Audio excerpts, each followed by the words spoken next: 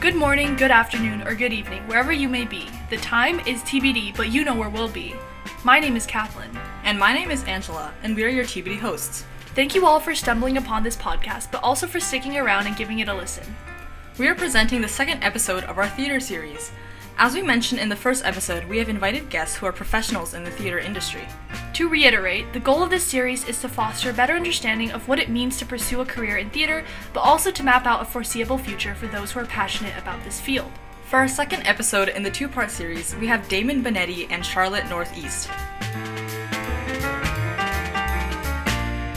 So, we are so excited to have with us Mr. Bonetti and Miss Northeast, who are both actors and directors.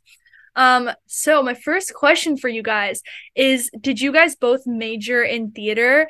And if so, tell us about your experience. And if not, did that affect you like going into the theater path? Sure. Thanks, Kathleen. Thanks for having us on your podcast. I don't know. You want to go first? Sure. I didn't major so much as theater because I didn't go to college. I went to theater school. Oh. So I went to Circle in the Square Theater School in New York, which is a 2-year professional development program. So you leave with a certificate, and it's one of the most intense programs you could do. And I don't regret 1 second of being there. It was very intense. The only drawback is that I didn't walk away with those fancy letters next to my name that allow me to do things in post-secondary education. But that's where I received my training. But Damon took a different path. Yeah, I never did any theater in high school. Oh. So after high school, I wasn't sure what I wanted to do. So I went to a community college. And so I went to Gloucester County Community College and I took an acting class. And then, as the old saying goes, got bit. And so I finished up 2 years at community college, and then I transferred to Allentown College, which is now DeSales University. And so I got my undergraduate education there in theater and in acting. And then, it was a great school. And I went there because Pennsylvania Shakespeare Festival is part of the school. And so I was able to apprentice there for a couple of years and meet a lot of professionals. And then I became a professional. And then I started working. And then I became a member of the Actors Union for Equity for stage. And then once that happened, I started to go on bigger auditions with people that I felt were better trained than I was. Mm-hmm. And so because of that, I decided that I felt like I needed more training. So I decided I wanted to go to grad school. And so I did URTAS, which is the University Resident Theater Association. And you audition for them, and you audition in front of 40 schools. And then I was called back by a bunch and then narrowed it down. And then I ended up going to Florida State University, the Oslo Conservatory. And so I got my MFA in acting performance there. So, for me, I felt like, I had a good base with my undergrad education, but I felt like it wasn't enough to carry me forward in my career. And so with my grad school education and with the experiences that I had there, and then working on the main stage there, and then going to England, because they sent us over to England to study for a couple months, and working with some great people over there, that experience was great. And the lessons I learned there are things that I use every day as an actor, and things that I use as a teacher, as a professor of acting. Okay. So do you teach, tell us a little bit about what you do now and how that relates back to theater. Sure. It's all theater, Kathleen. Yeah. So, one of the things, and I'm sure you found this maybe talking to other theater professionals, is that you don't have one job, you have 35. Mm-hmm. So what I do is I work as an actor. Mm-hmm. So for example, right now, in a few weeks, I'll be starting rehearsal playing Duke Orsino in Twelfth Night. So that'll be at the Lantern Theater in Philly. So I'll start rehearsal for that. I just did an independent shoot last weekend. Mm-hmm. I start rehearsal for a stage reading this week. That'll be at the Jewish Museum in Philly. That's the acting stuff, in addition to doing self-tape kind of stuff. Directing. So I just mentioned that we were talking before we started recording that I'm looking for a play to direct next year at Rutgers Camden. Mm-hmm. So because I teach at Rutgers Camden, I teach a bunch of different classes there. I direct one show a year, and I also teach at Drexel University. In addition to all of that, I also run a theater company in Philadelphia called the Philadelphia Artist Collective. And the company's been around since 2008. I'm the producing artistic director. And we are starting rehearsal this week for a brand new adaptation of Jane Eyre that my company commissioned. And this one sitting next to me is Plain Jane. Wow. Yes. So yeah, I'm part of the writing team. There's 4 women who helped write that or adapt the novel into a brand new adaptation. So I was part of the writing team and playing Jane. So yeah, it's I find that my acting training is in all of my so-called survival jobs. So yeah, I'm an actor, a director, a dialect coach. I'm what else do I teach, I do coaching on the side. But my survival jobs over the years have been varied. One of them I was a paralegal for almost 15 years. So I worked in a bunch of law firms and a stock exchange. And so, but even then I was using my acting training because you're being asked to analyze complex situations, being asked to write and form an opinion. And communicate. And that's all acting. All of that comes from that training. And I don't think I would have been as successful as I was in those survival jobs without that training. But an interesting pandemic side job that I picked up that I'm still doing is I write romance novels. Which is interesting because as an actor, we're all about dialogue. And I often get notes from my editors like, you write dialogue really well. I'm like, yeah, because that's what we trade in as actors. So, my characters, when they're romancing each other, are very good at talking to each other, apparently. I don't know. So, yeah, acting sort of infused, I think, every job we've ever had, whether we're on a stage or not. It's always kind of there. So, do you guys both do like acting and directing, or is it like? Yeah, we both do. Damon was directing, like we both direct off and on a lot, but Damon was directing a lot more than I was. And then a few years ago, I got tapped to do something and it was like, oh, okay. And it's funny because we're complete opposites in the way we approach things, both as actors and directors. Like Damon as a director is the coolest customer you ever want to meet. Like the set could be burning, the whole world could be falling apart, and Damon's like, it's fine, But as an actor, he's like, and I'm the complete opposite. If like I freak out at the littlest thing if I'm a director, but as an actor, I could be like, nah, it's fine. Like, so we're complete opposites. We've directed each other, which is always interesting. I don't recommend it. Don't do it. It's a different dynamic. Don't do it. Find someone else. You have to learn how to communicate in a different way and put ego in like a weird spot. But yeah, I've been directing quite a lot actually the last year or so. Sure. So we definitely split our time between the two disciplines, which is great. How do you guys think like the relationship between an actor and director is like? Like, is there any way you could describe that? Yeah, I mean, there isn't like one way that relationship is. Yeah.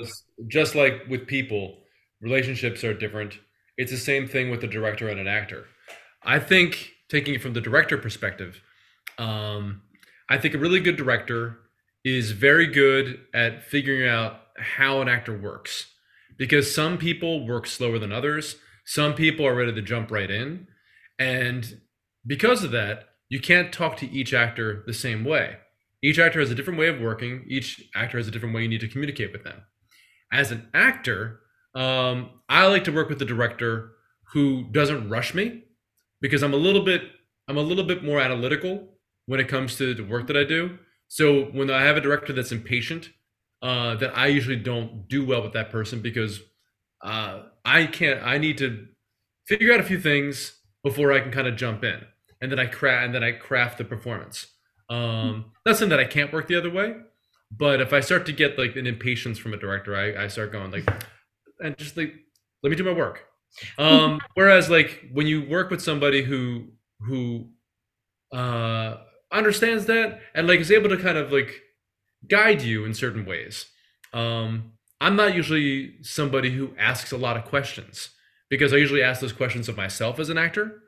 And I usually go to the director more about specific moment kind of things, or like working in a scene with somebody, with the director, suggesting things. Oh, it'd be great if we like, what if this happened here? And then I cross on this line and this, and then you throw me the thing here, and then I fall backwards. Then we we figure out, like, I love all that kind of logistic and all that kind of playing in the room. Um, yeah, but how about you, Charlotte? Well, I mean, it's funny because again, Damon and I are very, very different artistically. So I like to call Damon a Lego builder as an actor. He takes each brick and he stacks them on top, and then by opening night, you've got this beautiful, well crafted, really surprising and wonderful construction. Whereas I'm like let's throw everything at the wall and see what happens kind of actor. And so when day one, you're going to see me fly out of the gate and Damon's going to be, and so as a director, if I was on the other side of that, I'm looking at two different approaches. I've got to figure out the language for the Lego builder versus the throw it at the wall person, and I have to navigate that, and I have to speak to their strengths. So as actors, it's always interesting because we're in different modes. We eventually get to the same place. So I often find that learning language is the first 2 weeks of a director's job, learning each person's language and allowing space in a room for an actor to organically make a discovery, because nothing hits as deep or as real as an actor making that discovery for themselves. So you just kind of have to lead them very gently to it. And if they make that discovery on their own, it's so beautiful to watch, as opposed to sort of shoehorning them in that direction. I will say, as a director, I have a lot of ideas in my head. And the first thing I learned as a director was you need to let that go to a certain extent. The show will never be what it is in your head. 98% of the time, it will be better because you've got the gift of good actors giving you what's in their head. And you have to be okay and open to accepting what they give you. And oftentimes they're going to give you gifts every single time. So if you learn their language and take that time to talk to Lego builders, wall throwers, and everything in between, you'll often get a really great experience. So I think that's what I've learned as a director and as an actor. We're very different. That's awesome. It's like the tortoise and the hare. Yes, I'm the hare. Right? Yeah. Okay. Good. That's awesome. So what is like kind of the time commitment like doing theater like professionally? Yeah, I mean, it really depends on the job. You could do things as an actor. You could do things as an actor for like one day where you're on a set and you'll be shooting something, and in that one day you'll make as much as you would do working 3 weeks at a theater company. Yeah. And it all varies, and every theater company pays differently. Every shoot you're on pays differently. Every university, and when you're teaching as a professor, pays differently. So the time commitment really depends on the project you're working on. It could be something as simple as, we're doing a reading, we're just going to show up and we're going to give you $25 and we're going to have pizza. It's like, that's a professional gig, and it's like, you had me at pizza. But then you could be working at a theater company like the Walnut Street Theater, which is like a full-time theater company. So you would do a show there and you're working like a job. So it's like 40 hours a week for a number of weeks in rehearsal. And then for the most part, once the show opens, you're running 8 shows a week, or possibly 9 with an added 9th show. So it's really a balancing act. And for us as a family, because we have an 11-year-old, even right before this, we were talking because Charlotte is actually going away on a gig in the fall. So she'll be away for about a month. So, but during that time, like, there was a possibility that I could do something during that time, but Charlotte got her gig first. So the thing that I could possibly do, I can't really do because it's going to take up too much time, and we've got the boy. So I mean, there's this thing about acting, or when you get a gig, that you kind of have to weigh three things. One is like, what's the money, what's the time, and what's the thing that feeds your soul. Yeah. And oftentimes you kind of have to have two of three in order to take the gig, I think, because it's rare. I think you'd get all three, right? Like rare. Yeah. Yeah. So it's like, oh, this is great money, but the script, or wow, this time commitment is, so you kind of have to do the weighing of those three aspects. And when you have a kid in the equation, that really changes a lot of your thinking as well. Especially when he was little, we had to do a lot of deep thinking on that. But I will say this, and this is me I'm from Philadelphia, so this is me getting on the Philadelphia soapbox, which is, I don't know any other city where we know so many people that work as not just actors, but as designers, as artists, where they own a house and have a family and are able to do the stuff that they love. Because a lot of times, I've got friends that are in other cities, up in New York and stuff, where they might not work as much as they used to, because now they got a full-time job, because this job that was kind of like the job paying the bills is now, they got a promotion and now they're doing that. And or their rent is $4,600 a month. Yeah. And now they got to pay the rent. So that cool little gig that I did where I got $25 and paid and ate pizza, they couldn't do that because they couldn't afford maybe to take off to do that. But then, because I did that $25 reading with the pizza, all of a sudden I got asked to do the production next year. And now I got a production out of it. So, these are the trade-offs that you have to try to figure out, because you have to figure out your cost of living. Like anything, you have to figure out your cost of living and how you want to live. So there are folks that are totally cool with paying $400 a month to live in a bedroom up in New York with 8 roommates, because they're trying to make the dream come true. And maybe I could have done that, because everyone out there in podcast land, you can't see us. And maybe we sound young, but we're not anymore. And so because of that, podcast land people, if I was in my 20s, maybe I'd take that. We did that. Yeah. We do that thing where it's like we're paying like $400 a month and living on fries for dinner. Yeah. I did that. It was great. Box mac and cheese. I can't do that anymore. But, now we have an 11-year-old. So and cats. Did your 11-year-old do theater? Baby's first musical was this past year. He never really, it's funny, he's been a theater brat his whole life, because he's lived in a lot of dressing rooms and green rooms, and he kind of gets it. I mean, he's seen his mother covered in blood carrying a dagger around. He's just like, hey mom, he's just, but it was never something he aspired to do. He wants to be an engineer, still wants to be an engineer, which, yes, do that. But he started middle school, and they had the middle school musical. And out of the blue, he said, I want to audition for it. And it was a really tough audition. They had to do a dance call and a singing call and sides and the whole thing. And he had professional coaching, so that was cool. But he was in the ensemble for Matilda Jr., and it was intense. They rehearsed 3-4 times a week, and it was a really good show. And I think he really enjoyed it. He loved it. I don't think it pushed him into, now I want to be an actor, but I think he was like, that was cool. I think I might audition for the next show next year. So I think if anything, he'd be a director. He likes telling people what to do. Although he did do a Zoom reading with a professional theater company in Philly. Yeah. And he was very, very good. And I'm gonna say something now that no one right here knows. But the director of that theater company, I was talking to the other day, and wants to do another reading of it in June.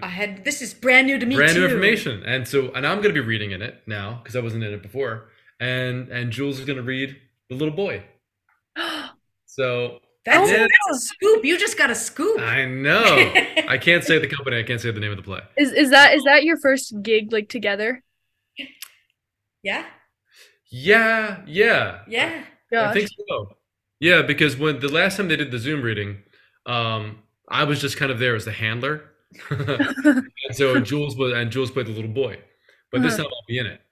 Wow. Yeah, that'll be fun. I had no idea. We're both I finding this forget. out. I forgot to mention it to you. That is a scoop. Look Yeah, at that. yeah, I know. Thanks. Yeah. Communication's a key part of marriage, Right. apparently. I don't know. Mhm. Yes. Do you guys have a favorite production that you guys have done? Together or just in general? Just individually or together? Um,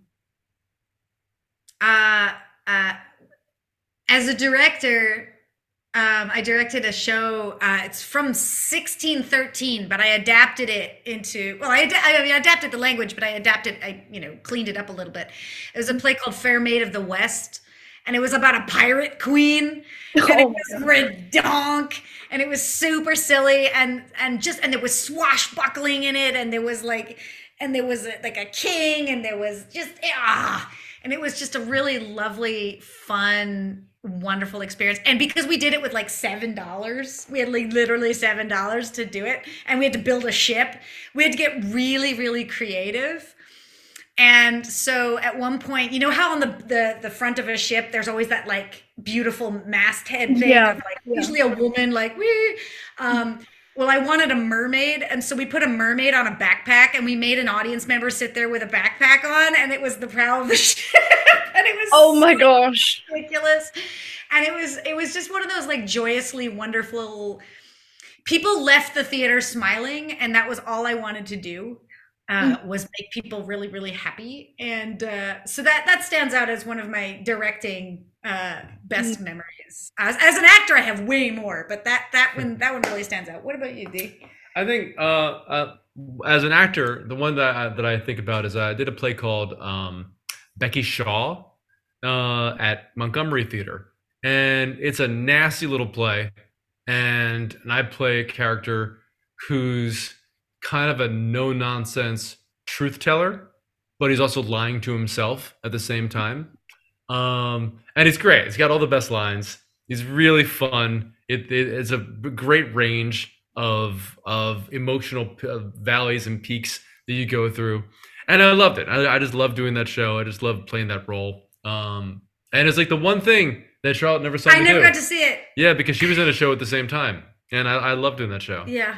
And then as a director, I'll just talk about like one that just popped up like in memories on Facebook today. Yeah. So I directed a play called Changes of Heart by a French playwright named Pierre de Marivaux, and it's very, very funny. It's a very, very funny play, but I also like to when I'm directing a show, break hearts, and it's got a moment, and it's very funny, and all this kind of stuff happens, and then two characters who thought they were in love with each other realize that they aren't in love with each other, and like she gets married to the prince, and so the guy he's Harlequin, like the character Harlequin, realizes that she's gone, and he's like, you know what, I'm gonna be okay, and I'll be back, and I'll be better than ever. And he turns around and he sees the two of them kiss behind him, and he just turns back, and his last line is, "Hold on, heart," because his heart's falling apart. And then at the end, what ends up happening is that he sort of actually has fallen in love with this one's character. And so we said it in the 1920s. And so we choreographed this beautiful little slow dance because I had a live piano player on stage. And so he sang this beautiful song called Out of Nowhere, which was a Bing Crosby song. And so they danced to this lovely little piano tune. And I just remember because the actor who played Harlequin, Dan, is so much taller than Charlotte. So, and as they dance, there was a point where he lifts her up so that they're dancing, and Charlotte's feet were off the ground. Just dangling. So it was really funny, but it was also a hit you here because he was holding on to her because he needed her in that moment. And then the very end of the play, they sit on a bench, and Harlequin still doesn't get it yet, and he just kind of goes like, puts his head on her shoulder, and that's how the play ends. It's just really lovely, and just yeah, that was a fun show. Yeah. I could never remember the lines because Jules was a baby, and I had like mommy brain. So I was like, I'd come out on stage and just be like, word salad, and like words would come out, but it wasn't quite right. But that's a lovely moment. Act 1 ended with Harlequin going, everyone's been trying to get him to eat food, And he's like, I'm not hungry, I'm not hungry. And then at the end of Act One, he goes, I was hungry the whole time. And he puts the piano Oh. player and goes, hit it. And like a march music happens. And then he's leaving. And as he's leaving, the butler's holding open the door. And he takes his hat and then he nails the butler's crotch with it. And the crotch and the butler falls over. And that's how Act One ends. Wait, so you directed this play? Yeah. It was a super fun show. Was it hard to direct? No, because the collaborators were so good. So it was seven really great actors who were game and totally fun. And one of the you probably heard this before, and I'm sure Matthew might have talked about. Mr. Campbell might have said something about this. But a great portion of acting of directing is casting. And if you've cast the right actors in the role, then they always say that's like 90% of your directing because they're going to bring exactly what you need. And then, not that that's the whole thing, but the collaborative process works out so well. It doesn't feel like work if it's a great mix. Yeah. Yeah. So no, most shows have been fun. Yeah. That was a really fun one. That was a really fun one. Do you guys just do plays or have you guys done like musicals too? I've done 2 musicals in my life. Which ones? Well, I did Leader of the Pack in high school, so I don't think that really counts. But I worked at a dinner theater for a hot second in Florida a million years ago. And I was in the costume department and they were doing Grease. And Grease is the only musical I've ever wanted to do. I don't know. Wow. And I was like, I begged them. I was like, can I audition for Frenchie? I just wanted to play Frenchie. I just love her. Also, she doesn't have a solo, so that's fun. And I can French inhale. Don't tell anyone. Anyway, so I was like, can I audition for Frenchie? And I got it. And I was like, the thing is, I found out very quickly, I'm not a good dancer. So it was very terrifying. She did great. And the only thing I asked for a different wig in every scene. So Frenchie always had a different colored wig, and it was hilarious. And I had a lot of fun doing that. I'm not good at musicals, but Damon has a goal. Oh, you have a yeah. goal. I'm not a. Put it into the universe. Sure. I haven't done a musical really since undergrad. Although I did a couple years ago do a play at the Walnut Street Theater called Civil War Voices, which did involve singing. But the cool thing was I play guitar and I play banjo and I play percussion. So it was one of those plays where all the actors also play all the instruments. So I had a great time doing that and getting to sing a little bit. But I was definitely. I always had to keep telling the rest of the cast, thank you for dealing with me. Thank you for putting up with my lack of singing ability. But I want to start taking voice lessons. I meant to start taking them at the beginning of this year because I have a goal to be in a musical next season. Oh, I don't know which one. He's manifesting it. I'm just putting it out there. Yeah. And I don't need to be the lead because I'm not going to be the lead. But if I could be, I don't know, the guy Johnny comes One on, Solo. Yeah, sings, has like the one line, Yeah. and then and then acts stuff. oh my God. That's and great. sing chorus stuff. Yeah. So we'll see. Were you guys theater kids in high school? I was. Yeah. I started, my first role was when I was 12. Oh. Yeah, I wanted to be a librarian, which is ironic because I work part-time at a library now. But I wanted to be a librarian, and then I got cast in The Miracle Worker as Helen Keller, and I was like, what?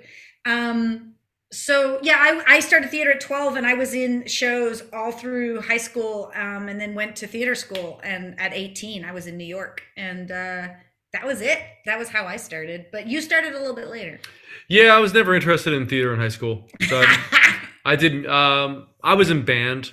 So I played drums in band, and then I played guitar in jazz band, and I had my own rock band. So I was all band. It was all music. So yeah. So out of all the productions I've done, I've been asked this question like 90% of the time. But like, if you guys were a kitchen utensil, which one would you be? And why? Without knowing at all why this popped in my head, whisk. because you can put it in a bowl and then fling it at a wall, and I don't know, things happen. I don't know. That's what my answer is. My utensil Mhm. is a spoon. A spoon. A spoon? A spoon. Oh. Because you can't eat soup with a fork, but Yeah. you can eat anything with a spoon. You can Yeah. cut things with a spoon. That's true. Spoon. I'm a whisk. Yeah. Now I That's feel not- useless. Right? Yeah. Have fun with your eggs. What do you guys love about theater that keeps you doing it? I love when you're in a room and you're all on the cusp of something ridiculously creative. Like I literally I had a meeting yesterday with a writer director friend of mine, and we're building a show actually for Damon to be in, and we kept doing this. Like we can't see that, but we kept going ha, and like ideas just kept like exploding in our heads, and so it's that moment of always being on the edge of something, and then like quick, get it on paper or do something with that. So it feels really alive. Yeah. Yeah, I think there's nothing so much as you're just alive when you're creating. That's what creation is. So that's for me, and also the in jokes. I love in jokes. Big fan, but. Yeah, I think it's the collaborative process. We always talk about Philadelphia being kind of like its own big repertory company. So it's like you work with people a couple years ago, and then you get a chance to work with them again. And like there's production of Twelfth Night that I'm doing. I just got it like a few weeks ago. So I just saw the cast maybe about a week ago because I didn't know who was in it, and I saw the cast and I was like, it's a bunch of pals.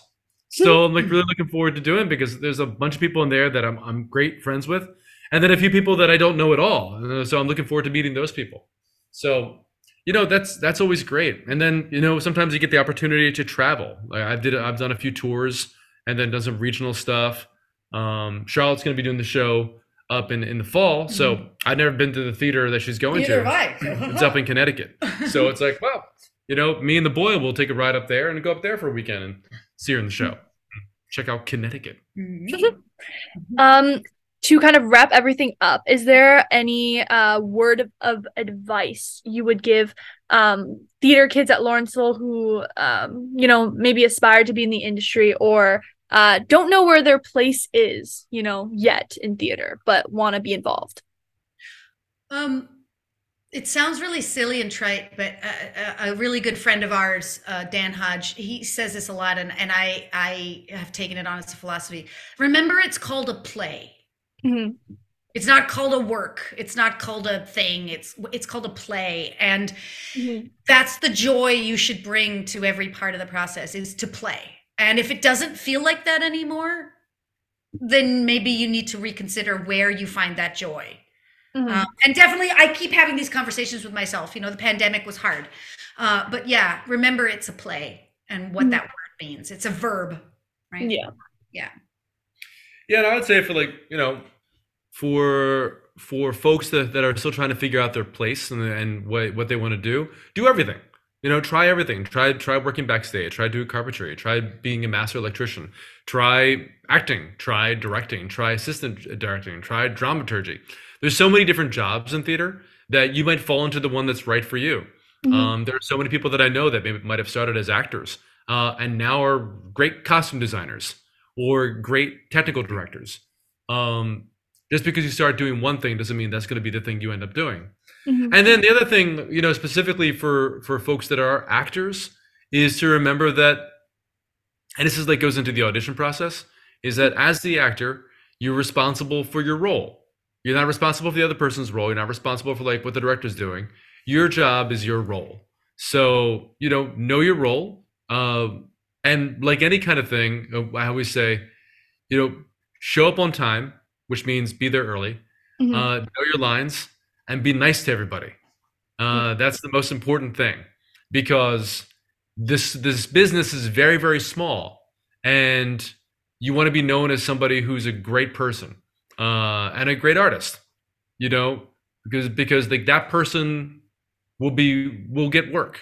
That person is somebody that people want to talk with too, people want to work with, people want to collaborate with.